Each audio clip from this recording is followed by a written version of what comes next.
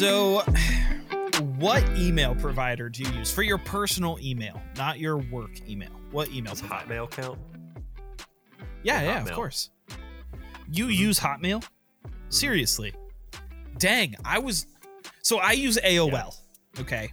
So the two mid-20-year-olds that are running student ministries and have a podcast both have emails at Hotmail and at AOL.com. So like, we clearly have not caught up to the times. The reason I ask is because, have you seen the TikToks where this guy will go into he'll go into stores and he'll try and sign up for their newsletter or for a subscription, and the person at the counter will be like, so what's your email? And he'll be like, I really like your outfit today. And she'll be like, oh, thank you. And then he'll be like, at gmail.com. I hate that. Because, that reminds me of the people, who have the voicemails where it's the voicemail rings. It's like, hello. And then it's a big pause. And then I go on and tell them everything that I need to tell them. And they're like, you've reached so-and-so. And I'm just like, that pisses me off more than anything in the world. So I have a phenomenal story. Back when I was in 10th grade, I was applying for a job at Starbucks. Worked at Starbucks for 8 years, so I got the job. But I was applying for this job at Starbucks, and I was waiting for the manager, Adam, to call me back and give me an update about my interview. Well, the day Adam decided to call me back was a day when I was out at the spring with my buddies, right? So we were all, splashing around in the spring, having a good time. Splashing around. Yeah, bro. It's a Florida thing. We're at the spring. I get back to my car. I pull out my phone and I see missed call from Adam. And I see a voicemail. So I'm like, okay, cool. So I'll listen to the voicemail.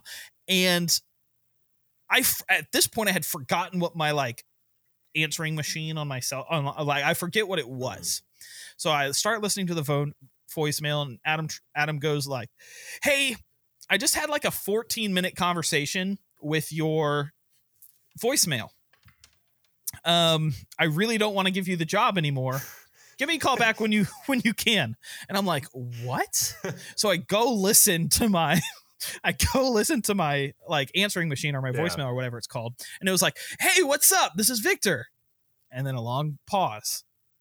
How are you? I'm doing great. Thanks for asking. Did you see the game last night? It's stuff like this that really makes me wonder why I'm friends with you. Because I got the job. That would infuriate me to the point where I would rescind my job offer to you. And I would blackball you to any sort of company or anything. I would talk so much trash about you. I'm saying trash. That ultimately that's why I got the job. He also told me, he said, if you ever apply for a job that's not in the fast food industry, change your voicemail. And so that day, my voicemail changed. For a long time, my voicemail was CM Punk's WWE walk-in music. That was pretty good. Yeah, I was a cool kid. Y'all go to my Facebook and scroll down to when I 10 years ago, and you'll see some fire. I went to a Kiss concert when I was 9 years old. Your Facebook is wild, bro. I only log into Facebook once every month and a half just to check in on who got married and who has what kid now. But every time, Victor's is the first thing that pops up, and I'm it's just the random thought process is he doesn't think about what he puts up there. It's just I like Taco Bell, and just post it as a Facebook post, and that's it. You and the 65-year-old men and women of America post on Facebook in very similar ways. Yeah, I like to fixate on things. And so there was one time where I went on a 35-minute rampage about how I wanted French onion soup. And I was like, man, there's no French onion soup in North Carolina. And I started going off Red Robin needs to start carrying French onion soup, and Olive Garden needs to start carrying French onion soup. And then I was like, Moe's needs to start carrying French onion soup. But then I was like, is that culturally am I saying that that's like culturally appropriate for them to have French onion soup. And then I started getting in my head. And so I deleted all of the posts. Anyways, welcome to Sanctified Ish. That was 5 minutes of a ramble. See, like that intro is a very good representation of what his Facebook posts are like, or just what his mind is like in general. It's just like random. Send me a friend request. I have 14,000. Most of them are bots. You know how like some people buy like Instagram fake followers and TikTok fake followers? I buy fake Facebook friends. You would have been popular in 2006.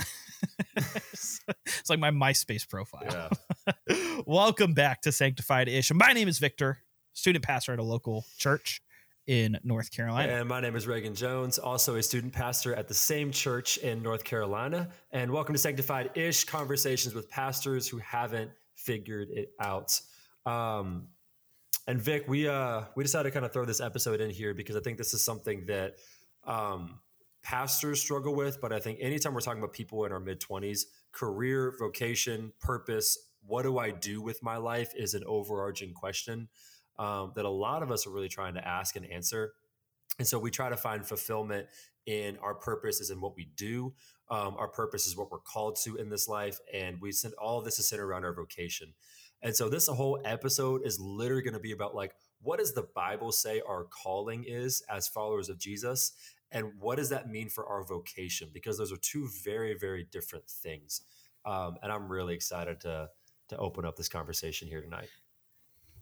Yeah, I can't tell you how many times, I mean, like middle and high schoolers have come up to me and been like, man, how do I know what God's calling me to?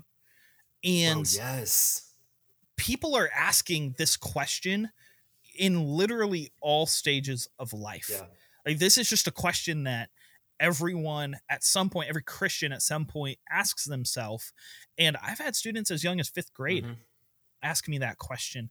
And I think America has kind of created this culture where we're very work oriented. Yeah. We're very, what can I accomplish? What can I do? What can I, what job can I go get? What degree can I go work for so that I can go do this thing? Like we're very, if I do this, then I can do this, then I can do this. And if you're into coding, your life is a big if then statement. Like if I accomplish this, then this will happen. And that's just like how we've been programmed to operate. Mm-hmm. But I think what you'll find is when we start asking the question, what has God called you to? What has God called us to?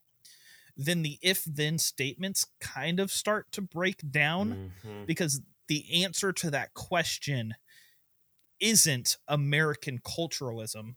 It's actually rooted in the Bible. And the answer for us here is the same answer for our brothers and sisters in Europe, in Asia, in Africa, in Australia, like the 4 people that live in Antarctica. Like the answer is the same. Yeah. No, I think that's so true, man. I think kind of like our hope for this episode is that there's actually a little bit of freedom that comes in this, that there is freedom that would come from understanding that, no, the Bible has actually already told you what you are called to. There isn't a different calling for different Christians. And so like Matthew 28, Great Commission. This is what you are called to as a follower of Jesus. Whether you are, this is like our whole series right now with our students, just the youth. You're called to this as a high schooler, a middle schooler. You're called to this as someone who's 85 and on their deathbed. And you're called to this as a megachurch pastor, is to now therefore go and make disciples of all nations, baptizing them in the name of the Father, the Son, and the Holy Spirit, teaching them all that I have observed to command you. And behold, I'm with you always, even until the end of the age. Like that is your calling. And that is the mission of God to now therefore go and make disciples. Your vocation, what you do for a living, is the way in which you accomplish that calling. And I think what Vic is trying to say is that we say like, okay, well, like, what am I called to in this life? And so we say, well, maybe I'm called to the MBA. I'm called to be a doctor. I'm called to be a lawyer. I'm called to do these things for a professional living. The problem becomes we now spend all this time searching for that one thing that we think will bring ultimate spiritual fulfillment. But God has already told you. He said, no, I go and make disciples. In whatever avenue I put in front of you, go and make disciples. I think we spend so much time searching, and I think that searching turns into obsession. We become so obsessed with, if I don't choose the right profession, then I have just thrown off God's will for everything. It's like, and hear me when I say this, that thought process revolves around you and your decision making rather than God and what he has declared true about past, present, and future. Yeah. And so, like, in that, we actually operate in a sense of pride when we ask this question a lot of times, because we have to realize that God is sovereign and his plan for this world is going to be accomplished whether or not you exist, let alone choose the right profession. And so I think we have to enter into it that way. This question is really weighty for a lot of people, and I don't think it should be. Yeah. I think this question should actually be really freeing. Yeah, like, now that you have been invited into the family of Christ, now you get to go into the world and be a part of his plan. Yeah. That's cool. Yeah. Like, that's awesome. That's freeing. Yeah. But when we, disproportionately put weight in the wrong area, I think that's where we get thrown off a little bit. Yeah.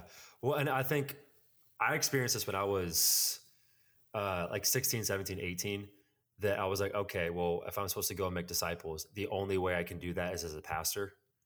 And so I had to wrestle with, like, okay, am I actually called to be in ministry, or do I think just being in ministry is what I'm supposed to do? Because if I go be a sports broadcaster, that's not fulfilling the calling that God has placed for Christians to go and make disciples.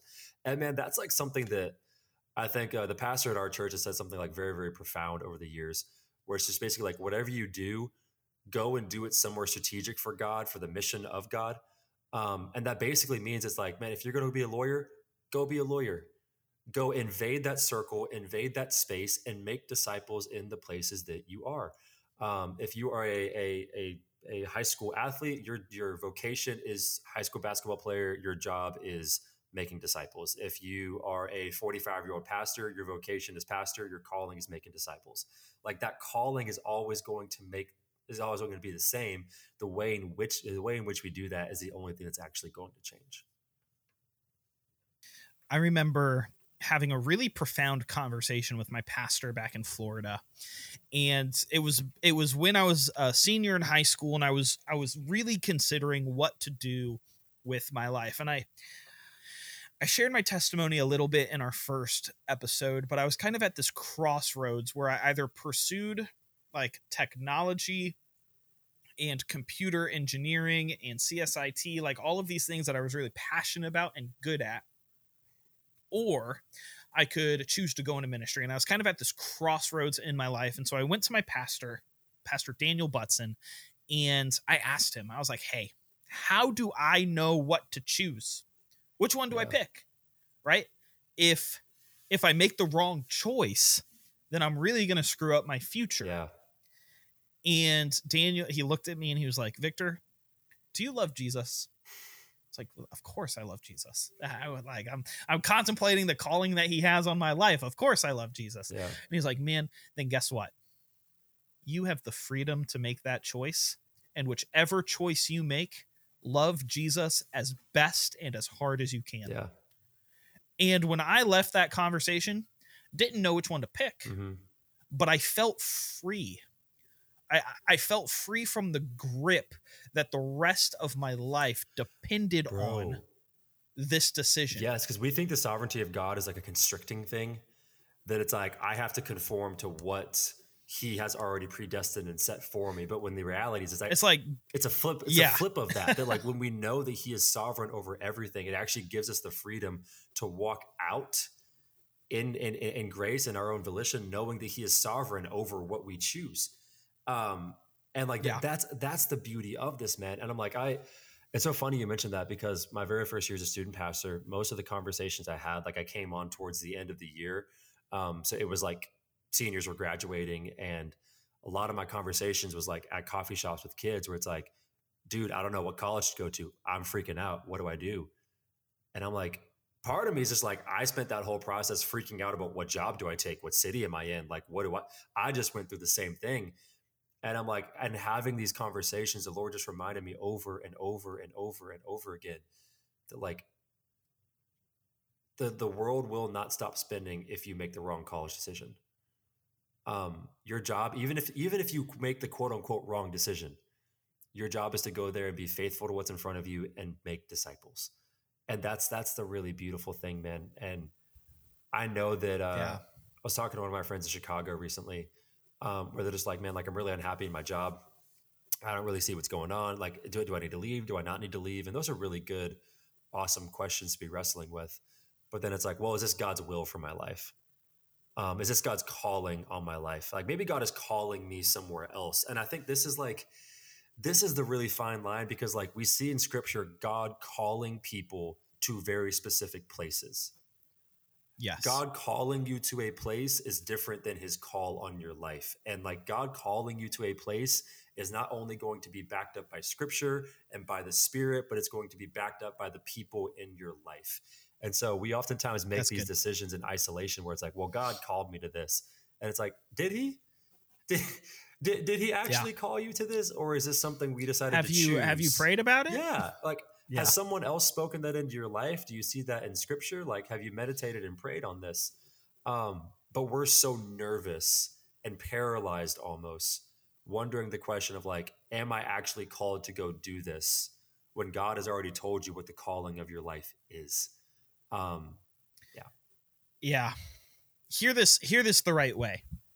I would rather make the wrong choice and love Jesus than be paralyzed and do nothing. And I say that because like and in this, like we're talking about like this freedom to make these choices. Like, yes, I do think the Holy Spirit does play a very tangible part in very tangible decisions. Like when I was offered a job at my church, I prayed if I should accept, like if I should take that job. The Holy Spirit plays a role, and we're not saying disregard the Spirit's pull and tug in particular decisions that you make in your life, but the calling for the overarch, the narrative of your life is the same, right? And so I remember even when I lived in Florida, and I was at my old college, and I was very unhappy at this college. Very unhappy, was not enjoying my time, didn't feel like I was growing, wasn't learning much. And I'm not blaming the college. There's a lot of stuff going on in my own life that also kind of contributed to that. And one day I woke up and said, I want to transfer schools. Guess what I did? I transferred schools. Was there any crazy like Holy Spirit dream telling me to get up and pack my bags and do, an Isaiah, I am here, I'll go to North Carolina and start at Southeastern? No, I just decided to change schools. And I had people in my life tell me if that was a good idea or a bad idea. They all said it. I don't see a problem with it. You can change schools. And so I did. And now I have a fantastic community and group of friends. I'm married. I have a great job. Like the Lord has provided for me in the midst of a decision. I think I could have stayed in Florida, never moved to North Carolina, and been obedient to Jesus. I do. Because I also think you would have made disciples. Because I could have been. You would have made disciples in Florida. And so you would have been obedient. And I think this is where like, hopefully we want this podcast to be frameworked around like, in whatever vocation you have and whatever vocation you want to do, be obedient to where you are to make disciples. And so starting from that, understanding that your vocation and what you do is not what you are called to. It is the vehicle in which you get to fulfill your calling. Here's where I want to turn it, because here's where I think this is the meat of the podcast. How do we actually execute this calling? How do we actually fulfill the mission? What does it mean to actually go and make disciples in these spheres and circles? So like, I'll think from a very like student ministry like focus on this. What does it look like for a 16-year-old who plays baseball to go and make disciples in his or her school? Like, what does that look like? Because that's what we actually need to focus on now that we've shifted from vocation. Yeah. I actually have a really cool story. One of my students, he's homeschooled, right? Doesn't really play a ton of sports. He doesn't have much of a community in terms of like non-believers around him. And I asked him every week, I'm like, hey, do you share the gospel this week? Well, no, I don't have anyone to share the gospel with. And I was like, well, what would it look like for you to share the gospel? And he was like, I don't know. I probably need to get outside my spheres. It's like, okay, what do you like to do? And he's like, well, I like to throw Frisbee. Great. Let's go play ultimate Frisbee. Yeah. And now he's on an ultimate Frisbee team.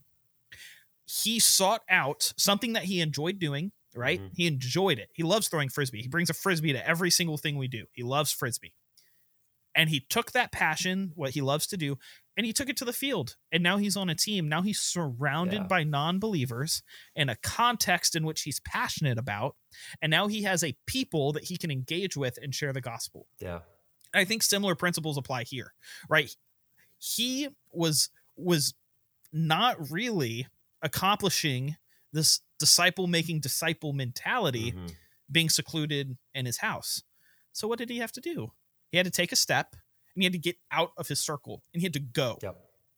And so I think very practically, you need to kind of analyze the spheres that you're in and see, man, like, would any of these make a great opportunity to share the gospel? My workplace, my sports team, my school, my family, my community, like what spheres has God placed me in where I can be effective for his mission?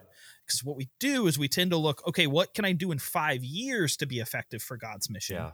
And we forget that we've been placed in spheres where we can be effective for his mission today. And man, I wish I had a whiteboard, because this works much better with a whiteboard. But draw it out. You draw it out. The way that it like works in my head is like, okay, so take that idea of like you have a circle of influence where you're at. The idea of fulfilling the Great Commission is overwhelming. The idea of taking the gospel to all nations, like that makes me want to curl up in a ball, because that is so many people in so many places. And like, none of us can do that in and of ourselves. That's why the Lord gives you a circle of influence. You have a part to play. You're not driving the whole thing. And so in that circle, he's given you little tiny circles. Your job is to take care of that school, that family, that job. And you may love that circle of influence. You also may hate your circle of influence. But we influence these places not because we like it. We influence these places because they need God. And so if you picture the whiteboard here, if the big circle is the Great Commission, inside that big circle is just little circles of faithful followers of Jesus over and over and over and over. And over time, the little circles fill up that big circle. But that big circle is only filled if you take care of your part.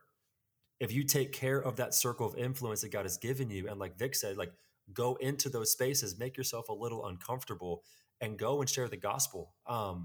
Like we just had an elder at our church come and pray with middle schoolers after church on Sunday. And it was literally the best thing I think we've ever done as a student ministry, because there's about 25 middle schoolers sitting on the floor in a room, and we just walked through Psalm 96 and we prayed for the boldness to share the gospel in the spheres and circles of influences that the Lord has given middle schoolers, dude. And I'm like, it takes boldness to go and share the gospel. And so a healthy habit of praying that God would open up the doors, and a healthy habit of praying for the boldness that when the Lord does open those doors, that we would step forward and share the gospel and allow him to change people's hearts, because it's not our job to change our hearts. It's just our job to be bold and share the gospel in these circles. Yeah. And the encouraging thing is that a lot of times, I wouldn't say that this is a fact across the board, but a lot of times we don't have to do this alone. And so think of your school. Your school probably has some form of an FCA where Christians gather at some point during the week to talk about Jesus. Yeah. Like my school, I had to start that FCA. Maybe that's what you want to do. Maybe you need to start your FCA. Yeah. And what that did is that we had a weekly hub. We had a weekly spot where all of the Christians came together, and we got to pray for our school. We got to pray for the people in the school. We got to invite people to come study the Bible with us. And then what happened is a school of 6,000. Yes, my high school had 6,000 people. Is that a school of 6,000? It's a really overwhelming for me. But then I was surrounded by 30 Christians, and I was like, "Oh, I'm not in this alone." Like I had my brothers and sisters by my side, praying the same thing that I'm praying. We're going to go do the same thing together. We're going to go accomplish this great commission, this often overwhelming feeling task that has been handed to us. We're going to go accomplish this thing together, because I can't do it alone. And 30 turned into 40, 40 turned into 50. And by the time we knew it, we had to leave the classroom we were in and go to the auditorium, because our group had just grown. But it was because we did it in community. Yeah. It's because our friends and our people were there. And I'm not saying that can be the case all the time. There's a very good chance you're the only Christian at your workplace. There's a good chance you're the only Christian on your sports team. I'm not saying that's the case everywhere, but if it's a possibility, you should seek that out, because doing that in community is, one, going to encourage you, but it's also like, do we just have power in numbers? Yeah. Like, it's a very simple, just a very simple concept. Like, the more Christians there are to share the gospel, the more people get to hear the gospel. Yeah. It's just like, that's why we need people to go overseas to people groups that have never heard the gospel before. It's so funny you mentioned that, because I feel like my life is literally living the opposite of that. So like, I feel like I have my ministry life and I have my personal life. And honestly, just like, I feel like it's my job to fulfill the Great Commission in my work life. But dude, I feel like my personal life honestly lacks in this area, because man, grew up in high school, no Christian friends, no youth group, no circle. Then I went and played basketball at a private Christian college. Now I'm at a seminary. Now I work at a church. All my friends are now Christian. So like, I'm now surrounded in the place that I spend 95% of my time. I'm surrounded by people that already know and love Jesus. And my job is to pour into these students that walk into the doors. And like, some of them love Jesus, some of them don't love Jesus. My job is to steward that and be faithful and make disciples there. When I come home, dude, I'm like, I live in a 1-bedroom studio apartment, and I'm from the north, and we don't say hi to our neighbors. So like, I'm not the knock on your door, give you brownies. Like, I'm more the, why are you talking to me? It's 7:00 at night, go home. But dude, I've just been convicted about this recently. We're like, okay, you want to talk about like not liking the circle of influence that you have? There's also like not knowing that you have a circle of influence, that I'm like, the Lord just kind of hit me with this the other day, but like, he's placed me in this apartment building with a neighbor to the right and a neighbor to the left who may know Jesus, but who also may not know Jesus. And like, do I steward the neighbor who can probably hear me talking about them on the other side of this wall? Like, do I steward them with the same intention that I steward my students who walk into a church on Sunday morning? Like, am I pursuing that? And again, I don't know how to do that other than maybe even just like going and knocking on the door and saying like, hey, I'm Reagan. Nice to introduce myself. I've been living next to you for 9 months and not said one word to you. But I'm like, there are times that I think God has given us a circle of influence and we may not notice. And to simply ask him like, Lord, show me the circle of influences you've given me in my life and give me the boldness to step into it, to share the gospel, even if it may be a little difficult and scary in the moment. Because it's not always just your work. Sometimes he's giving you circle of influences in your personal life as well. Yeah, that was something that I had to realize when I got into ministry, because I was the opposite, like public school, public workplace. You know, I went to Christian college, but like usually my spheres have been relatively non-Christian. Mm-hmm. And so growing up in those contexts, middle school starting in FCA, high school, like leading the FCA, going into Starbucks and like starting prayer groups and like just being very missionally focused. Mm-hmm. And then starting my work at a church. And like, it just stopped. It sucks. Like it just stopped. It sucks.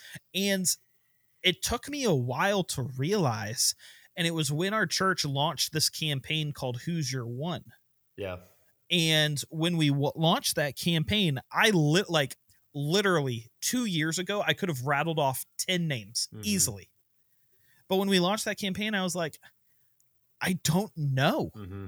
I don't know who it is. Yeah. Because I work at a church. I go to seminary. Yes. Like my spheres are very Christian. And so, bro, one day I just baked cookies for my neighbors. Yeah. Now, they were very bad. I definitely burnt them. And I put them in a bag. And they definitely melted on their doorstep. However, I baked cookies. I tried to bake cookies for my neighbor. And like, we've built some pretty good relationships with our neighbors. And this is something where I'm like, man, I got to grow in this. Yeah. because you're right. Like I am in spheres. I just now have to be very intentional on looking for them, Well, and because this is sometimes they're hidden away. yes, and this is the hard part. That we're like, this is why calling and vocation are two very different things. That I'm like, I can fulfill the calling that the Lord has placed on my life to make disciples as a pastor at the church that I'm at. If one day the Lord either moves me on to a different church or just removes ministry altogether and says, "Hey, go build things with your hands," that's like the last thing the Lord would ever call me to do. But like, if He goes and tells me to do that, I am no less called to make disciples then than I am right now as a pastor. And so, like, my calling is not dependent on the vocation that I'm in, even as a pastor. And so, like, I've set my vocation aside, take my ministry aside. Am I fulfilling the Great Commission, the calling the Lord has placed on my life, if I had never had the title of a pastor? And I know that that is not an overall blanket statement for like most of the people listening, but like just for me wrestling with like, I think I've put a lot of my calling and dependency on my calling on my job and my vocation, that like I've crossed that check mark off on Sunday morning. And now that I've done that, well, now I'm good with my neighbors. I'm good with extended family. I'm good with friends that I haven't talked to. And I'm like, no, that's not the case. Um, because church is very easy to fulfill that calling. It's very low hanging fruit. My personal life is very difficult. It takes intentionality. It takes baking cookies. It takes knocking on the doors and being uncomfortable. But those are the spheres that the Lord has put us in. And looking at it briefly from a pastoral perspective, the job of a pastor, the vocation, is spiritual in nature from the time you clock in, from the time you clock out. And if you're in pastoral ministry, you know that there is no clock in or clock out, right? Like you are working spiritually constantly. Yeah. And so it's really easy to say, to fall into the trap of, man, my neighbors don't need me because my life is this. Mm-hmm. And like, pastors are not excused from obeying the Great Commission and their personal lives. Yep. We're just not. Oh, and that should encourage non-pastors too. Dude. Like we're not perfect. Well, because look at the very first word or second word of the Great Commission. Third word, my goodness. Now, therefore, go. Therefore. Yeah. It's whatever the order is of that. Like, go. Depending on your translation. Whatever the message says. Like the go aspect, that's the important, that's so hard, because church culture, especially Western Americanized church culture, is come and see. Come and see, come and see, come and see, come to our events, come to our programming. And you know who's going to come to the church programming? Church people. And we love church people, and we're going to disciple church people. Like, our job is to steward the people that walk in those doors and make sure these kids and these people love Jesus. Praise God. We're going to do it. Unchurched people are like, this is like day one of seminary. Like, they had told us like, hey, the way we've done church doesn't work for people nowadays, because it used to be the case where someone, like the average person, may have some interest in church. And if you went and invited them, they may come 50% of the time. He's like, now that number's dropped down below 10%. That like, people are not going to be interested in coming to your church simply because the doors are open. You have to go to them. And I'm like, dude, this, like, the easiest way to illustrate this, like Vic, I've talked to you this, the Y that I go to has like a chapel right by the front door. And I take 2 steps in and I look to the right, and the doors are always open. And there's scripture on the top, and there's just like these pews and this Bible up the front. I have never seen one person step foot in that chapel. And there's traffic. It's right by a college. So there's all this traffic, and praise God that it's there. But that's the thing. It isn't just enough to be in spaces where people don't know Jesus. You have to go to them. There's an active part. It isn't just enough to open up our doors and expect the people to wander in. I think that's where, like, when we look at our own personal lives, like, man, I actually have to go to my neighbors. Like, my neighbor more than likely isn't just going to come to church because we say like, hey, come join us. Like, more than likely I have to take the uncomfortable step and go knock on some doors and introduce myself and just make myself a presence in their life. Because that's what the early church did, man. They went to the broken people. They went, and I think the church is lost. I think I've lost some of that heart a little bit. Going to broken people requires relationships. Yeah. And that's hard. I think that's why we say the doors are open and we just say, come and see. It's because the relational work of the Great Commission is tough. It's not easy work. Yeah. And when the open door policy doesn't work and we sit back and ask why, it's because we're trying to passively accomplish the Great Commission. It's like passive income, right? Like you're always looking for the thing that will sell online and just make you income on the side. And it's like, well, those passive income streams seem great, but it's like ultimately they're, unless you like go big, like they're not the primary source of anyone's income. In the same way, like we can't just passively open the doors and expect people to be like, yeah, I want to become a Christian because the door to our church is unlocked. Yeah. Like, no, we have to go have relationships. Yeah. My boss, a long time ago, needed help painting his house. Not a believer. I did not want to go over to my boss's house and he lived like an hour away to go paint his house. But I did because I knew it was an opportunity to build a relationship with him. I brought pizza and we painted his house. Cool. Like, but guess what? That requires a little bit more effort than just opening the doors on Sunday. Yep. And I think that's where Christians need to begin to really start taking steps, because we can't have this passive income, Great Commission mindset. Yeah. We have to go to the dirty places, to the places that are uncomfortable, to the places that require work, like that require a little bit of effort. But we're going to see significantly more fruit from the places that we've gone and built relationships with than, just come to our church on Sunday. We sing our God is an awesome God. Amen. He reigns. And I think this is like, especially just from a student ministry context, we say like, invite your friends. And that's our primary mode of reaching lost people, is taking Christians who we hopefully love Jesus and saying like, okay, now go tag a person and bring them here. And like, again, there's value in that. Like, we don't want to say don't invite people to church, but what I would actually really love to see is like, yes, invite people to church, but I would love if you actually were so on fire for Jesus that you went and shared the gospel with that person, led them to the Lord, gave them a Bible, started discipling them, and then brought them to church to be in community with other believers. That's what would really get me fired up. Because man, like, that's what Jesus did. Jesus first had to go. He had to come to broken places, broken people, a broken earth. Like, he didn't invite us to heaven before first coming to earth. And I think in the same way, we want to like invite people to church, invite people into our spaces without actually going to them first. And I think like that's what the heart and the attitude of like, this is what we are called to. This is what will change the world. Now, therefore, go and now make these disciples. And so, Vic, I think we've hit on the go part. What does it actually look to make a disciple? How do we know what a disciple is? And how do we actually do that? Because I think that's a very daunting thing. I think that's why we oftentimes say like, we'll just invite them to church, because then the professionals can actually do it. Which that's not the case at all. So like, how do we actually make a disciple, and how do we know what a disciple looks like?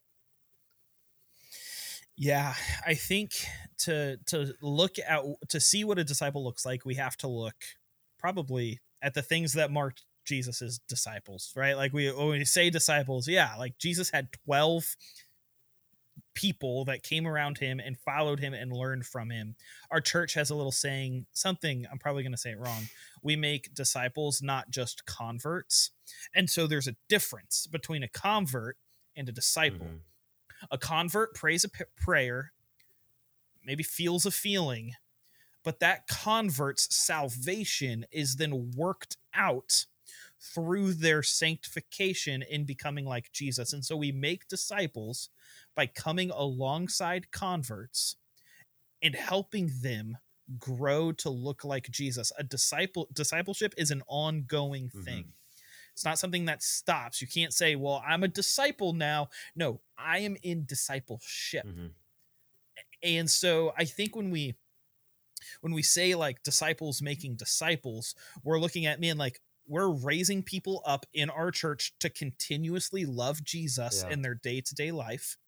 And hopefully, right, if they're obeying scripture and they are a disciple, and disciples do obey scripture, then they're going to go in their circles of influence, the places that they are, see people come to know Jesus, and then come alongside them to see them grow and love Jesus in their day-to-day walk. And then the cycle continues where we're not just having people pray a prayer and saying words. Now we're having people grow up to love Jesus and his mission. You see what I did there? Wow. And so like that is, the heart behind a disciple. Our church has like a statement for everything. And so, we just do. Yeah. And so like, we have like 5 things that make a disciple, and we have like 5 things. And so you can come up with however, fun, fancy, sticky statement, I went to Wheaton and I was a comm major way of defining a disciple. But a disciple is someone whose day-to-day life is pursuing and chasing after Jesus. And then hopefully they go and see that replicated in the lives of the people around them. Well, I think you just hit it. Like, there's life change necessary with the discipleship. So it's like Jesus isn't just your get out of hell free card, but he is also the Lord of your life. And if he's the Lord of your life, that means things in your life need to change so that they look more like him. And that includes the calling to go. And that's where like the replication and the disciples making disciples part comes in, because not only is like, has he saved you and given you his spirit, but now as disciples, like his word starts to change you. His spirit starts to change you. He changes your desires and your thoughts and your actions. And like my innate response is not to go to my neighbor and to tell them about the Lord, because that's uncomfortable and strange and weird. And what are they going to think about me? But like, because the Lord's Spirit is within me, and because his word tells me to do this, and because I'm encouraged by community, like now my action is going to change. And now that's where I now therefore go. And that's where the replication, and just over and over and over and over again. And the mission stops when we focus on making converts, when we focus on getting butts in the seat, and we don't push them into the word that pushes them on mission. Because it's very hard to like not live missionally if you're in the word of God. It's very, very difficult, because it's just sprinkled all throughout the Bible. God's heart for Israel, God's heart for the Gentiles. Like, God is a missionally minded God. And when we read that in his word, that should change things about us. And so, man, like discipleship has an aspect of obedience. It has an aspect of submission. And when that happens, dude, like that's going to replicate. Our church has another statement. Of course. And it's something along the lines of, our church isn't defined by our seating capacity. It's defined by our sending capacity. Good. And the sending capacity, like, we're not just talking about overseas missions. Like, we're just talking about, like, you could probably reword it. So we're not defined by our seating capacity. We're defined by our disciple making capacity. Like, the people that sit in our chairs. I'm not a comm major. Sorry. I'm a theology major. So yeah. It's like, our church isn't defined by the people that we get to sit in the seats on a Sunday. No, our church should be defined that those people sitting in those seats are disciples who are going out during their week in whatever spheres they're in, making disciples, and hopefully filling the church with people like that.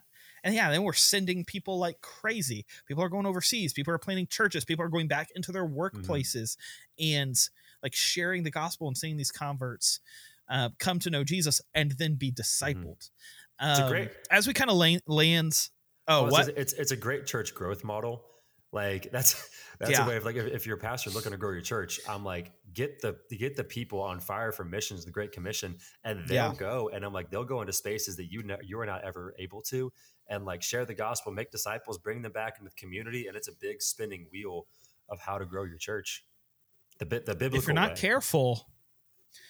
careful, you'll just send them all overseas, and then you won't have a church anymore. It's okay. As we land the plane here. Oh, also, I wanted to make a comment.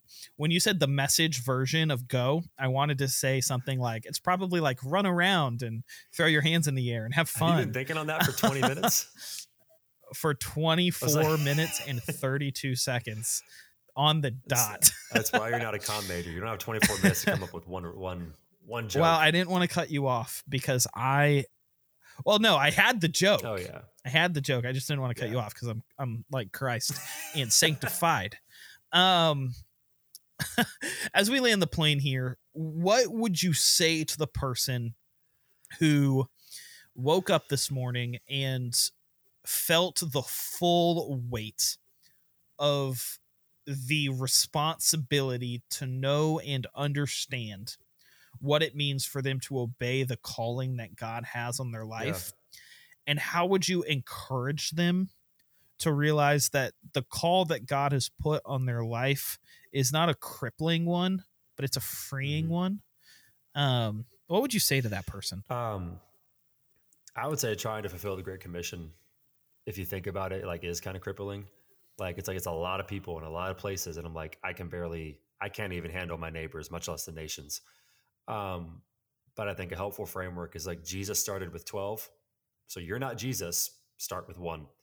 And like, that's where that whole Who's Your One campaign comes into play. And so like an easy framework is like, okay, whatever vocation you have right now, whether you work in finance or you're a teacher or you're a pastor or you're a coach or you're a student or a parent, whatever your vocation is, focus on one person. Head into that space, make disciples, and focus on that one. Spend time in prayer for that person. I think we underestimate the value of prayer, that we think that like our words and our theology and our debate is going to change that person's mind. But simply starting with an action of prayer. And I want to be careful because when I say that, we're like, well, I prayed for them. I don't actually have to do anything with that. No, like, pray and then pray for boldness that when God opens up the door, that you would step forward and share the gospel with that. But I think overall, man, like, there is a freeing aspect to this because, dude, I have wrestled with, am I in the right place? Am I in the right vocation? Like the very aspect of like, I've changed jobs like 3 times in the last 3 years, coming out of college and like in apprenticeship programs and different churches and spots. And during those 3 years, every job transition was like, am I making the right decision? Is this really where the Lord has called me? And like, the Lord has been faithful in every single spot. Now I need to be faithful to what's in front of me. And right now that's to be the student pastor of the local church that I'm at and steward these kids and steward these families and steward the neighbors that I have next to me. And when you understand what he's already called you to, living out your vocation actually becomes a very freeing thing, where if one day ministry is no longer an option, the thing that he's called me to is still the exact same. And that's the thing that'll never change. Love Jesus and do whatever you want, because ultimately when you love Jesus, what you want is what he wants, and you will be fulfilling the will if you love him fully and completely. And so it's freeing. And so, thanks for that word. That was good. That was really good. Prayer cannot be done apart from action. It's like a canoe, right? You got 2 oars, you got 2 paddles. If you paddle one, you'll just go in circles. If you paddle another, you'll just go in circles. If you paddle them in tandem, you'll go forward. And so, that was really good. Well, guys, thank you all for listening. Thanks for the support over the past couple of like months. Shout out Ireland. It's been, honestly, where are y'all coming from? Like, home of the potatoes, coming out here strong with the listeners. I don't know if like, what's up, y'all? Thank you guys for tuning in. California, welcome to the party. What coast is that? The West Coast. It's like 6 p.m. over there. That's nice. They're like eating dinner, and it's crazy to me that it's not just listened to in like our little sphere, but like it's literally pulled from all over the world, these little places. Like that blows my mind. Thank you guys so much for tuning in. That's more than we ever could have imagined or dreamed. Yeah, we really appreciate it. If you want to hear some more content from us, get a little bit more of Sanctified-ish, you can check us out on TikTok, Sanctified-ish. We post some cool content, podcast clips before the podcast is released, so you can hear all of the crazy fun stuff we have to talk about and ramble about on the episode coming up. You can email us, sanctifiedish@gmail.com. Seriously, email us. Let us know what you thought of the episode. Maybe you loved it. Maybe you were encouraged, and we want to hear that, please. Maybe you have some feedback. Maybe there's something that we maybe handled a little bit wrong or kind of took the wrong turn at. We want to also know that too. We are very much learning. So literally the nature of the podcast is like we are in process. It's like, we haven't figured it out yet. Literally the point of the podcast. So essentially, everything we could have just said could have been wrong. But if that's the case, let us know, because we want to know and we want to figure these things out with you guys. So email us, sanctifiedish@gmail.com. We couldn't be more appreciative for you guys. We're super thankful. If you guys haven't done it already, leave a 5-star review, and we will catch you on the next one. Until then, guys, take care, and God bless. See y'all in season 2. Holy crap, 2 seasons? We did it.